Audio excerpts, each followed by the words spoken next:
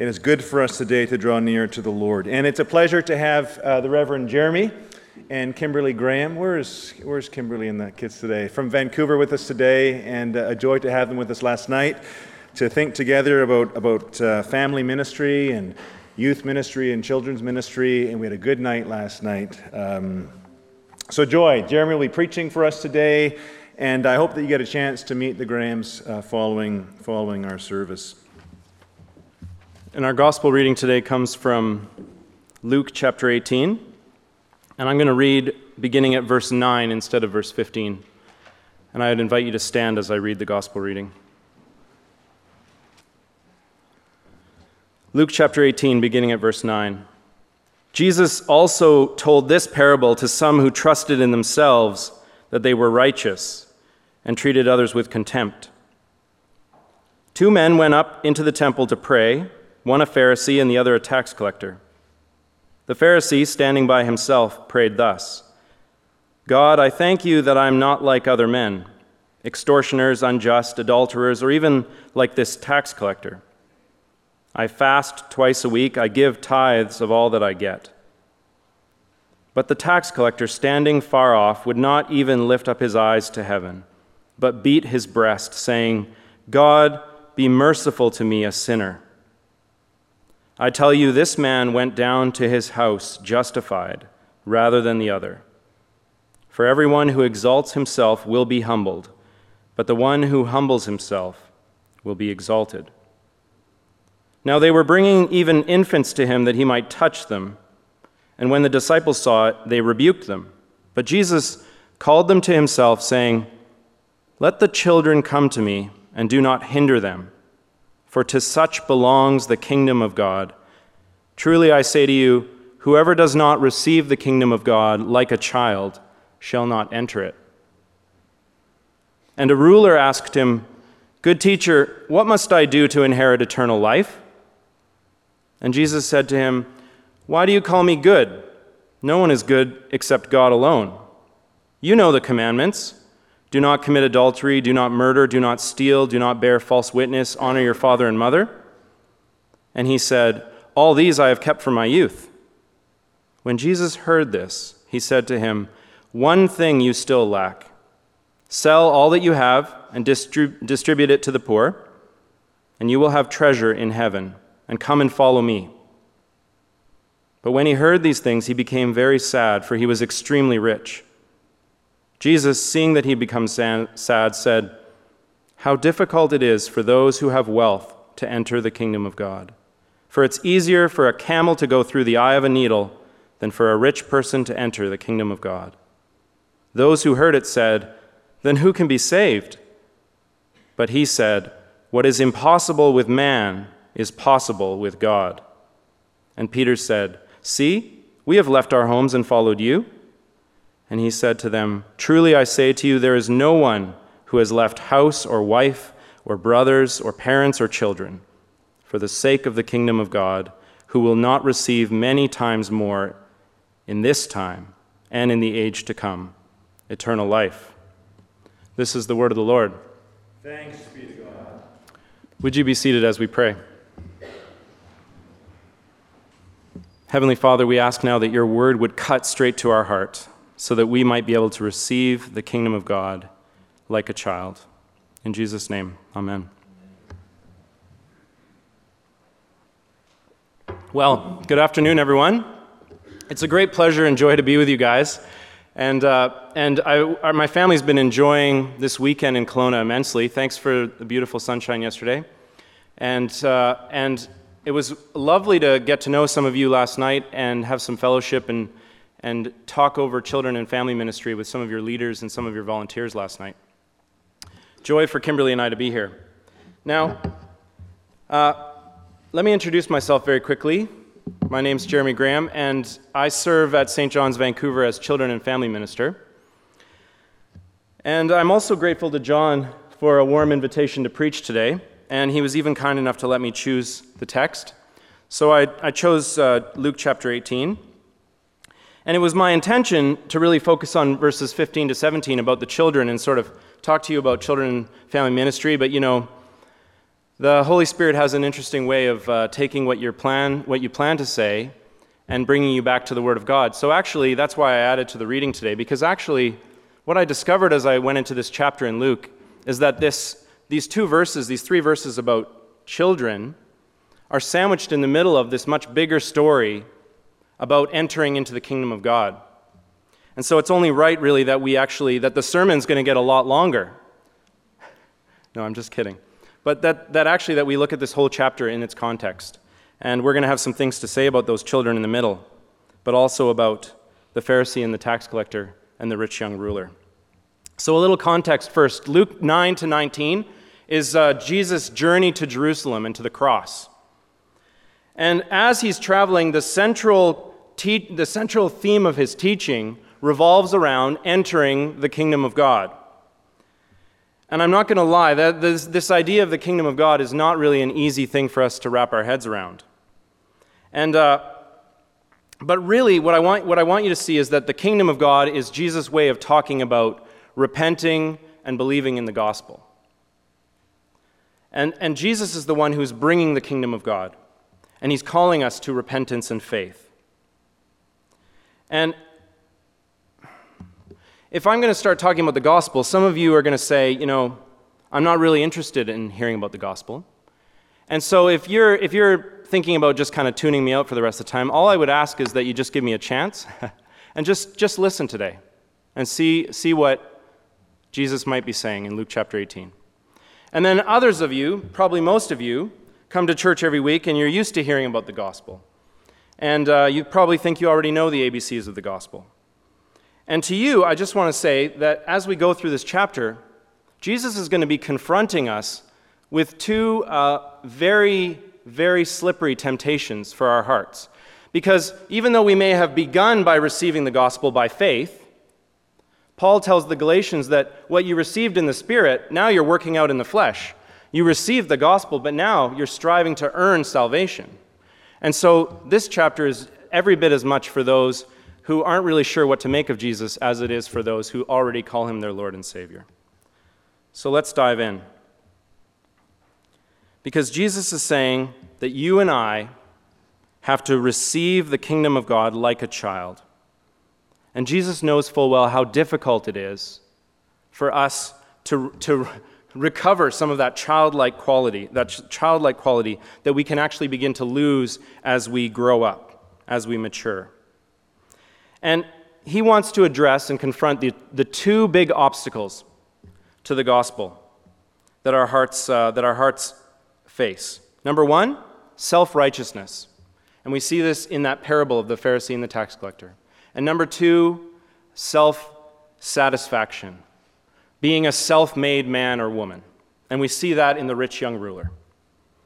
But even better than just pointing out what the problem is or what the obstacle might be, he's then going to go on to tell us what is the great corrective or cure to these two big problems.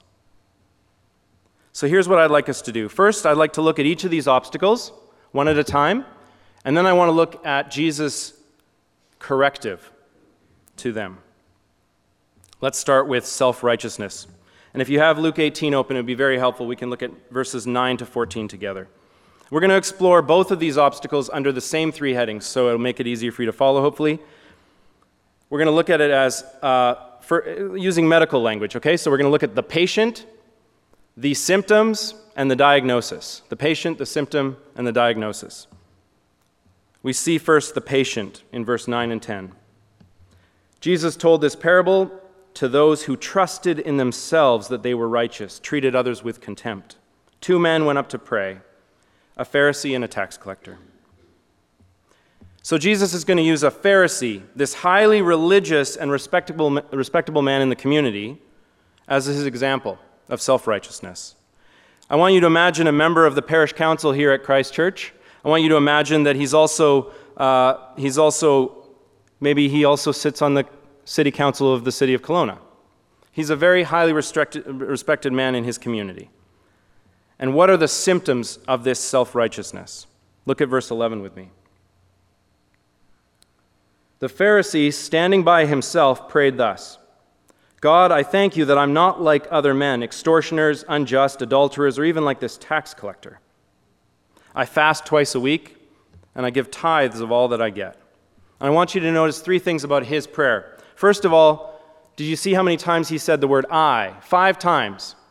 I'm this, I'm that. I'm so glad I'm not like him over there or her over there. It's entirely me-centered. Secondly, you see how he's comparing himself to those around him. He's comparing himself to extortioners and adulterers, and then most of all to the tax collector who's standing at the very back of the church. And this is what Jesus is talking about in verse 9 when he told this parable for those who are showing contempt to their neighbor. Because this man is not loving his neighbor. And thirdly and finally, do you see how he's adding extra works to the gospel? This is a little harder to spot. But in verse 12, when he says, I fast twice a week and I always give tithes of everything I get, he's actually going above and beyond any sort of pious action required by God's law. So why is he doing that? Well, ultimately, all this me-centeredness is leading us to understand that it's actually just for his own glory. He's not doing it for God's glory. He's not doing it for the love of God or his neighbor, but it's just for himself. And so Jesus' diagnosis, thirdly, in verse 14 he says this, everyone who exalts himself will be humbled. And just to help dig a little deeper into that, in verse 15 of chapter 16, Jesus says this about people who exalt themselves in this way. Listen to this. And he's talking to Pharisees here as well. You are those who justify yourselves before men, and God knows your hearts. For what is exalted among men is an abomination in the sight of God. Very strong language there. So Jesus' diagnosis of this man's problem is a diagnosis that there's actually a deep problem in his heart. You heard me talk to the kids. All the outward signs are good, but there's a problem in his heart. In his pursuit of God's favor and love, he's actually failed to recognize his own inability to make himself right with God. He's so proud and arrogant and hard-hearted towards others that he can't possibly receive the grace of God. And friends, I want you to see what a shocking diagnosis this is. That someone so upstanding and religious could receive such a rebuke and condemnation from Jesus. And with that in mind, let's turn to the second obstacle, which is self-satisfaction. And we see this in the rich young ruler. Okay, so first of all, who is the patient here? And we see that in verse 18. Have a look at verse 18 with me. A ruler asked Jesus, "Good teacher, what must I do to inherit eternal life?" It's not exactly clear what it means that he's a ruler, but we know at the very least that it means he's a man of authority and also an important man in his community. And then in verse 23, we learn that he's also extremely rich. And in Matthew's gospel, in his version of this story, the last thing we learn about this man is he's young. So in sum, we're talking here about a self-made man. He's young and he's aggressive and he's upwardly mobile. He's a highly respected member of the community. Interestingly, he's wealthy and he has status, but he's highly respected because he's actually earned it. He's not like a mafia guy. He's an upstanding member of the community. He's a Kelowna small business owner who's cashed in on the swelling economy, right? And now he owns a large home and a powerboat, and he's well-liked because he's honest, and he works hard. And you know what the best thing is? He's not even 30 years old yet, so the sky's the limit for this guy. But listen to these symptoms that Jesus points out, the symptoms of his heart. First of all, the symptom of hard work. It's in this question he asks in verse 18, Jesus, what must I do? And then Jesus gives him this whole laundry list of commandments, and this man, guess what? He's kept them all without disobeying. He's like the ideal son, right? He's the son that we all kind of, parents, he's the son that you all wish that you have when he grows up, right? He obeys all of God's law. But it's in this question that we discover, he's asking entirely the wrong question.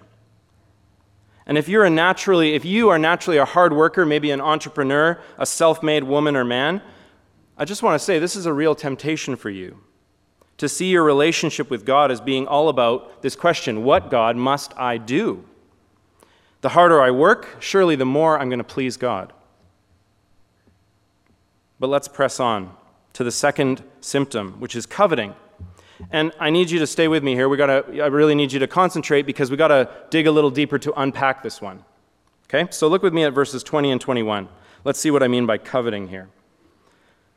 So, this laundry list of commandments that Jesus says, you know the commandments: do not commit adultery, do not murder, do not steal, do not bear false witness, honor your father and mother. And he says, all these I have kept from my youth. Okay, well, you probably know these are coming from the 10 Commandments. And these are commandments, actually numbers 5 to 9. And the rich young man is pleased to be able to say, hey, actually, good news, I've obeyed them all. Never broken them once. And so Jesus responds with this. He's going to dig a little deeper, verses 22 and 23. Jesus heard this and said to him, one thing you still lack. Sell all that you have and distribute it to the poor, and you will have treasure in heaven, and come, follow me. But when he heard these things, he became very sad, for he was extremely rich. And this is key. So far, Jesus had deliberately left out commandment number 10. Commandment number 10 says, you shall not covet.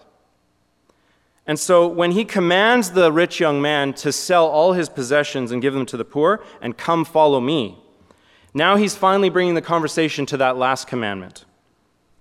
And he's putting his finger by doing that on the very heart of this man's problem. Because this man is in love with his possessions and his wealth. It's all the fruit of his hard work, and it's all the fruit that he's gotten by obeying the law. And you know, it's true that you and I, we can work very hard and we can outwardly keep most of God's commandments. But Jesus is putting his finger right on us, and he's saying, when you come to commandment number 10, that's the one that no matter how hard you work, you can never keep, because it's a matter of the heart. And no matter how hard you work, your outward appearance can't mask the fact that coveting is just a slip of the mind. And so this rich young man is coveting his possessions, and he's unable to give them up for the sake of the kingdom of God. And the key moment for him is this moment where he loves his possessions more than he loves the Lord Jesus. He loves them more than the cost of giving them up to follow Jesus. And so he breaks the 10th commandment. And the moment he breaks the 10th commandment, you know what he's done? He's actually broken the first commandment. You shall have no other God before me. Because now he's worshiping his money, his possessions, more than God himself. And that's what the Bible calls idolatry. And it brings us to the third symptom. Jesus has brought him to the moment where he's broken the first commandment. And you know, when we're a self-made man or woman, self-satisfied by our own hard work and independence, we begin to worship our own accomplishments and the fruit of our labors. And we come to love money or power, our own independence, more than God. And Jesus says that we cannot serve two masters. Our self-satisfaction, it puts us at enmity with God, and we thus stand guilty before God, our judge. So Jesus gives the diagnosis. This rich young man is unable to leave behind his worship of money and follow Jesus. He's in fact, did you know this? He's the only man or woman in the gospel who comes to Jesus with a question or a problem and goes away empty-handed. The only one. Listen to the diagnosis for this man in verses 24 and 25. Jesus, seeing that he had become sad, said, "How difficult it is for those who have wealth to enter the kingdom of God. It's easier for a camel to go through the eye of a needle than for a rich person to enter the kingdom of God." So let's review where we are so far, okay? We've looked at the two obstacles to entering the kingdom of God that Jesus wants us to see. The first is self-righteousness, and the second is self-satisfaction, being a self-made man or woman. So those who depend on either of these two strategies for pleasing God, Jesus says, you're never going to be able to enter the kingdom of God. They'll find themselves condemned under the law and standing on the outside looking in when Jesus comes to judge the quick and the dead. And let's be honest, brothers and sisters, this is a sobering reality check for all of us, because these two men have all the outward signs of religiosity and even blessing from God. And yet it turns out to all just be vainglory and vain pursuit without that inner transformation that's necessary in order to receive the kingdom of God as a child. And so at this point, maybe you're at a place that you're with verse 26 here. Your response is, how can we be saved? That's what verse 26 says. Then who can be saved? Are we doomed to just throw up our hands and admit defeat? Is God just too exacting and the kingdom is just too fussy for any of us to ever get in? Absolutely not. And verse 27 is a key verse in life, and not just in Luke 18. Let me read it for you. What is impossible with man is possible with God. So let's close by looking at the corrective that Jesus offers, the hope of the gospel offered to us as a free gift through Jesus Christ, the correctives. Now, when people talk about receiving the kingdom of God like a child, it's easy to think of childlike innocence here. Isn't that what Jesus is talking about? We receive it like a child. Those children up here, they're so cute and innocent. Any of you who are parents or have spent any time with children, you know that's just rubbish. Kids are a lot of things, but they're not pure and innocent, at least not for very long. So Jesus isn't talking about just innocence here. He's talking about how we receive the kingdom of God and the qualities that we have. They're qualities of two things, at least two things: childlike humility and childlike faith. And when we receive childlike humility, this has to do with our status before God, and it corrects our self-righteousness. And second, when we receive the kingdom of God with childlike faith, this has to do with our dependence on God, and it corrects our self-satisfaction. So let's very quickly look at childlike humility and childlike faith. Verse 13. The tax collector, standing far off, would not even lift up his eyes to heaven, but he beat his breast, saying, God, be merciful to me, a sinner. So, a couple of things. This tax collector, first, has absolutely no status in the community. That's why he's standing far off. He can't even come into the middle of the temple. Secondly, he has no status before God. That's why he can't even make eye contact with God. He's looking down at his feet.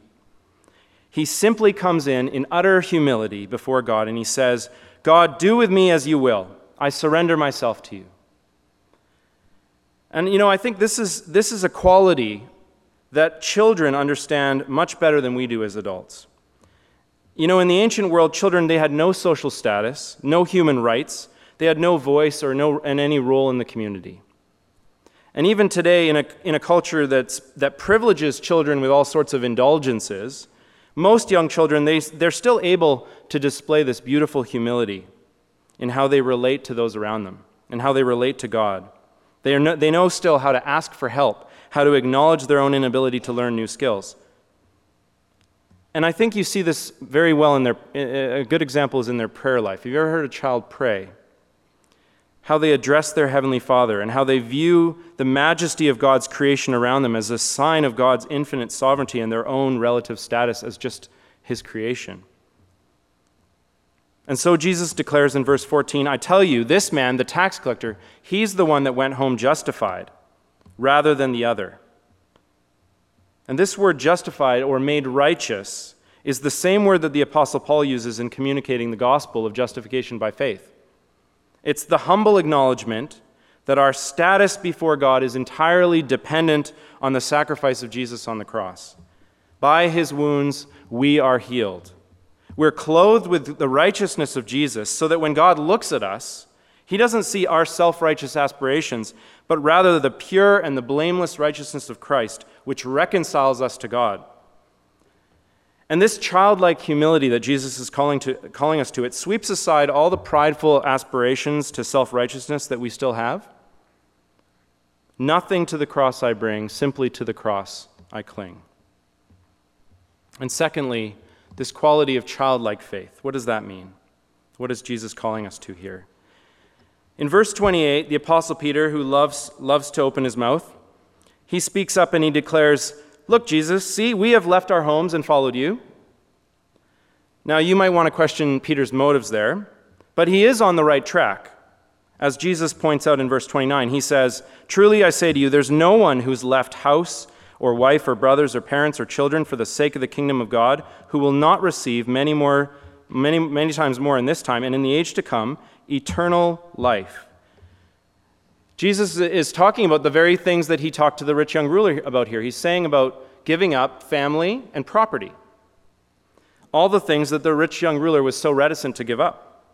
And so a childlike faith is therefore, it displays an utter dependence and a trust in the Lord to provide for all of our needs, so that even if we were to give up our family and all our possessions, we know that he would provide everything we need. And you know, my experience tells me that children are capable of a beautiful childlike faith. A couple weeks ago, I was preparing a talk for the annual general meeting at our church, and it was right down to the last minute. And I was getting pretty stressed out. And my daughter, Naomi, 6 years old, comes in and she says, "Daddy, I can tell that you're worried, and I want to pray for you. I want to teach you a prayer that I learned at school." And so she said, "I want you to imagine what it is that you're worrying about.